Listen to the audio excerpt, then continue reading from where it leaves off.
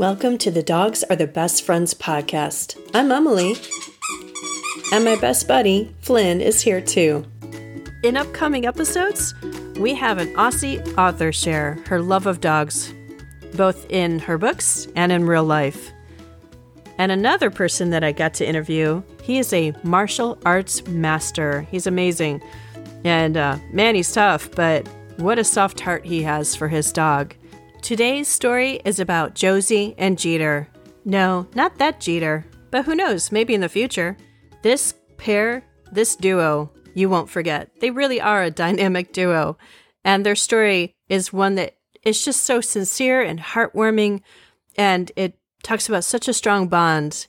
And I'm warning you, you might cry a little bit. I did. I'm not gonna lie. I didn't do that while I was doing the interview, fortunately, though. So don't worry, you won't hear me blubbering. But I really think that you will enjoy this story. And so I won't make you wait. One thing, a heads up, this dog is a medical alert dog. And not just for one thing. Josie, I'm so grateful that you're here today because you have an interesting story. And I know a little bit about it, but I know I don't know the full story. So I'm excited to get that from you and to learn about your dog, whose name is Jeter. I know that. But I don't know much about him, like his age and breed. If you could talk about that and give us a little background about him. Yeah, absolutely. So Jeter is an Australian Shepherd. He's a black tricolor, and he has the nub tail and everything, so he looks very Aussie. He's approximately 6 years old. We're not entirely sure. When I got him in 2015, all of his shelter paperwork said that he was a year and a half with a birthday January 2014. But since then, talking to several vets and some Aussie breed experts and just seeing Jeter grow in general, we actually think his birthday was January of 2015. So he was like 8 months when I got him. Wow. But since 2014 was on his paperwork, I just celebrate that as a birthday. So he's approximately 6. Give us one word that describes him. I thought about this a lot, and I really think Velcro honestly describes him pretty well. It describes both of us pretty well, actually. Jeter and I are both fairly Velcro, and we're both very connected with each other. So we are practically touching all of the time. Even when we're at home and he's just free to lay wherever, he's generally underneath my feet, of my chair, my desk chair. So I have to be careful when I move it. And I mean, the same goes, if he's not near me, half the time I'll be like, Jeter, come here and be close to me. So generally he's within 12 inches of me all the time. So I think Velcro is probably a really good word to pair with him. That's a great word. How does he bring you joy or inspire you? Because our dogs do that in so many different ways and so many levels, but how would you say that he does that for you? Well, I'm in grad school and I'm a single woman living in a single bedroom apartment. So Jeter is kind of my everything. He's my world. So I wake up every day kind of determined to provide him with the spoiled luxury life that he deserves. It honestly still completely confounds me that that puppy Jeter found himself in a shelter, and not just in a shelter, but on the kill list at a shelter. So I literally actually have to catch myself all the time. And stop myself from overthinking about that period of time when he was in a shelter, because it kind of hurts me. I cry. Absolutely. I cry thinking about where puppy Jeter was, finding himself in that shelter and on the kill list. And, what if he hadn't been rescued in the nick of time? What if he hadn't entered my life? And now here he is working full-time service dog. He saves me every single day. He knows so many tasks that help mitigate every single day. He was initially trained as a diabetic alert dog, but he knows a multitude of tasks outside of that. And he knows a billion tricks because he loves training. He gives 150% every time we train because he just loves it. The joy he emits when we train is practically tangible, right? Because he just loves it so much. April actually has said, I've seen her say a couple of different times that she never wants Archer to wonder again who's a good boy. She wants him to know that he is the good boy, and I absolutely love that phrase. So I definitely want Jeter to never question. Like I said, I wake up every day to his happy face, and I am like, let's go. Let's take on the world and give ourselves a great life, if that makes sense. Wow. Interesting. It's unthinkable that a great dog like that would be there. I'm a what's called a brittle type 1, and so my blood sugar is just pretty volatile all the time anyway. But he also naturally started picking up on heart rate alerts because I have a tachycardia disease. And so that's a blend of blood sugars and heart rate and stuff like that. And he alerts to rising, falling, high and low blood sugars. And then he alerts to rising, high and low heart rates. Now, did you purposely train him on the heart part of that too? No. Nope. Wow. Nope. That's something that ironically was kind of one of our biggest challenges was the live alerting. And that's because he is so detailed and analytical that he picks apart the smells a little more than most dogs do. So generally, if a dog is trained on a 15% movement, for example, or a blood sugar of 79 or something like that, the dog will still alert to blood sugars lower than 79, and they'll still alert to movements greater than 15%. But Jeter did not, because a 15% movement is a different smell to him than a 20% movement, than a 25% movement. And all of that is different than a blood sugar of 79 or a blood sugar of 69 or a blood sugar of, 210. It's all completely different to him. So I had to collect saliva samples for all of the different ranges. Wow. And then and then add in there the fact that he started just naturally picking up on the heart rate stuff. It took me a hot second to figure that out. Sure. And so it was very confusing for a while. We did, once I figured out that he was picking things apart that specifically and that he had picked up on but I was also able to teach him different types of alerts for different situations. So he has what's called a Bringzel. It's like a little tab that hangs on his collar. Okay. And if it's a blood sugar alert, he will paw me or bump my hand with his nose, something like that. And then he'll grab the Bringzel. But if it's a heart rate, he won't grab the Bringzel. So I was able to add in that extra little alert piece so that, we could clarify things. Yeah. So I want to say he has 5 or 6 different behaviors for the different alerts, just because one single alert for all of it was very confusing. Yeah, we definitely got through it once I figured it all out. I actually just finished a 6-week alert log, and then I did another alert log that was about 8 weeks long, where I documented every single alert and false alert and missed alert and everything. And we calculated that I did the 6-week one when he was sick, unfortunately, because that's just kind of how timing worked out. Okay. But when he was sick, he had 87% accuracy. And then when I did it again and I did the 8-week when he was healthy, he had 95% accuracy. So obviously, once I connected that missing piece, he definitely found his footing. That's amazing. Oh my gosh. Did you get help from Libby at all? Like her books and her videos, or were there not? Okay. I didn't know if were ready at that time or not. So, okay, great. Yep. So I want to say I found Libby on Instagram about 2 years ago. And so I got super involved with Libby and with the MD Dogs method. And I actually helped her test out her new verification process. And Jeter and I are the very first MD Dogs verified team. Oh, so neat. Very cool. Yeah, MD Dogs and Libby have both had a huge impact on our lives in the last few years. That's amazing. Yeah, she's an amazing person. And you are too, because you took on and training your own dog. I mean, that's really impressive. You knew that it's life-saving, but it's also, you saved his life. Yeah. Okay. So he has 2 little quirks that I absolutely love. So one is anytime he's confused or uncertain about anything, like during training, he'll just default to sit pretty, which we call stick him up, because it's like the first step in his, stick him up bang, and then he pretends he's dead. And so I absolutely love it, because if he loves training, but that doesn't mean that we don't sometimes get a little confusion, and he just always defaults to sit pretty, and it cracks me up every time, which kind of helps lighten the atmosphere in case we're both getting a little frustrated. And it's one of my favorite things. And it's just, his sit pretty is freaking adorable. Yeah. So I love when he does it. And then the other one is actually in the morning, he will give me his belly for good morning scratches on his belly.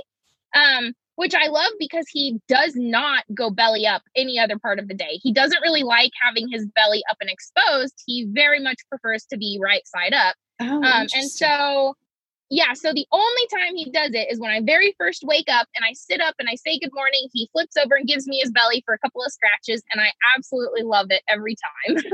It makes my heart soar. Yeah, yeah, so sweet. Yeah, it's amazing how bonded you guys are. It's so sweet. Ironically, it was a technology failure that pushed me towards a diabetic alert dog in the first place. Oh. So I've been a diabetic for 17 and a half years. And so I thankfully have been fairly lucky. I haven't had any seizures or anything like that, but I did find myself one night in undergrad. I was by myself and I was keeping my glucometer within arm's reach in my bed, but I had like run out of low snacks in my nightstand. And I had a CGM and I had an insulin pump, and my CGM shut my insulin pump off if it registered that I was going low. But my CGM was not working this night. And so I thankfully woke up and my blood sugar was, I think 32 or something like that. And I couldn't move. Like I could move my arms a little bit. So I was able to check my blood sugar, but like I couldn't get up to go get low snacks. And so it took me probably 15 or 20 minutes to like eventually roll out of bed and like drag myself to some glucose tabs. And so the very next day I Googled service dogs for diabetics. And I was able to come across the company that used rescue dogs because I was also super passionate about rescue dogs. And then I think it was 15 or 16 months later, I was paired with Jeter. So wow. It's a long way. Yeah, so I had all the technology. And it didn't work. Yeah, so, that's frightening. Do you have any encouragement for other dog owners? Yeah, I have been training dogs for a very long time. I did dogs in 4-H, and then I was the 4-H leader, so I helped other kids train their dogs, and I've kind of been working with dogs ever since. So that's been 15 years, I think, I've been working with dogs. Nice. And so, yeah, so my encouragement for dog owners in general would be don't give up and to ask for help, especially that ask for help piece. I think sometimes we can get a little caught up in doing things ourselves that we forget how okay it is to ask for help. So whether that's training help from a professional trainer or a little bit of dog sitting time from a friend so that you get a little break, it's perfectly okay to ask for help and to get a little help with your dog. It absolutely will not ruin your relationship with your dog. That was one of my biggest fears, actually, when we were struggling at first, is that, if Jeter like went back to his program for extra training, would it completely demolish the relationship that I had built with him? And that was not true whatsoever. It actually strengthened our relationship. And learn a lot of things about myself and about him and about dog training in general, dogs in general and stuff in the process. So I always encourage people or explain to people that it's not only is it okay to ask for help, but that it will not ruin your relationship with your dog at all. Excellent advice. So, all right, what would you say that he's taught you? Because you've taught him a lot with training and everything, but dogs teach us a lot too. Yes. So this is probably going to sound a little cheesy or corny, but I have thought about it a lot over the past 5 years. And I think the biggest thing that Jeter has taught me is to love in multiple ways. So I honestly didn't really know how deeply one could love another being. Because of various experiences in my past, I've always been fairly closed off and private. And I think kind of as a sort of defense tactic, I stayed a little closed off and private. And so it made it kind of impossible to develop deep and trusting relationships with other people. Obviously, I had no idea that this was the case until I got Jeter and I started learning not only to love and trust him, but also to love and trust others. And probably the most important, to love, trust, and respect myself. Yes. Because that was, that's a piece of the puzzle that is a little forgotten sometimes, I think. Absolutely. We definitely had a rough start in the beginning, Jeter and I did, but I don't regret any of it because it has enabled me to learn all of these lessons and to grow as a person. I get that. And dogs make us more empathetic, I feel like, and we just are kinder. Yeah. I was not as kind before I got dogs, and then they just bring that out in you. That's a wonderful lesson for sure. So the other like little piece of advice that I give people, especially other service dog handlers, is to really enjoy the dog in front of you, because it can be so easy to get caught up in either perfecting training or thinking ahead towards your next service dog or the next puppy you're going to get, that sometimes we forget to really cherish and experience and enjoy the dog that's right there with us. I've absolutely been guilty of this too, multiple times. And so now I make a conscious effort every single day to stay focused on Jeter and to really just cherish every playtime, every adventure, every cuddle session. You know, I take lots of pictures. I am taking a class to learn how to give him better massages. Like, you know, I think I really try to cherish every single moment that I have with him, because we only really get dogs for a short period of time. And I want to make the most of every single moment. And it can be so easy to get caught up in other things. So that's kind of my other little piece of advice, is to enjoy the dog that you have. Anything else to share? Yeah, so I always like to take opportunities to remind people kind of how to behave and how to interact with service dogs and service dog handlers. Yes.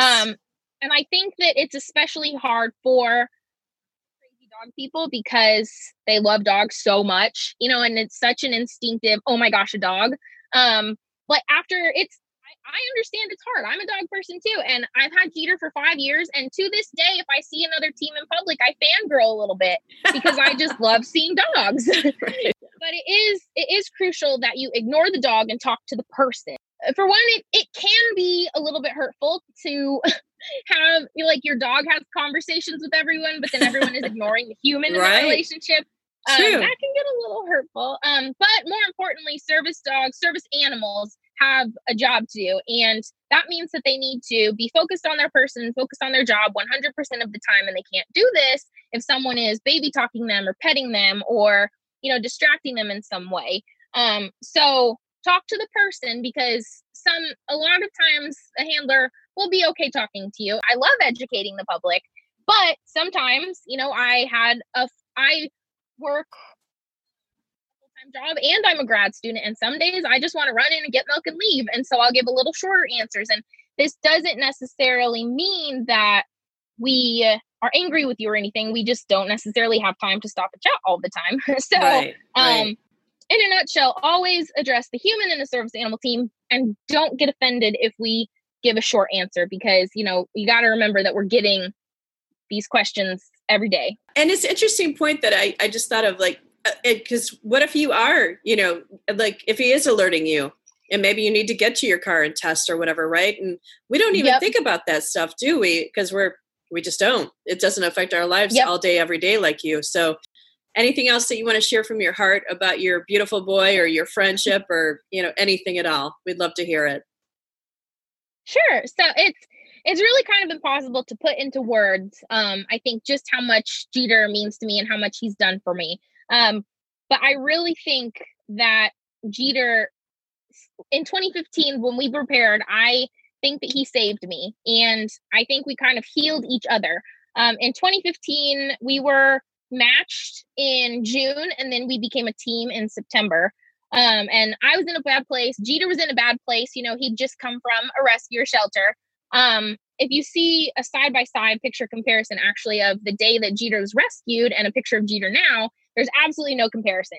Obviously his coat now is shiny and silky. He put some weight on, he grew a few inches, you know, all of those physical things. Sure. But also his expression is just so different. You know, he went from a sad and shut down puppy when he was freshly rescued to a confident and loving, you know, working partner. And I went from a kind of secretly sad and miserable human to finally loving and living the life I was given each day, you know, disabilities and all. And it's so easy, I think, to get overwhelmed and upset about life sometimes. I mean, like right now we're living through a pandemic, for goodness sake, you know?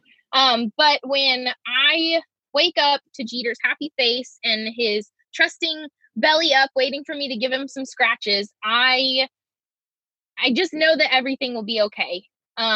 One way or another, Jeter and I will figure it out and we'll find our way through.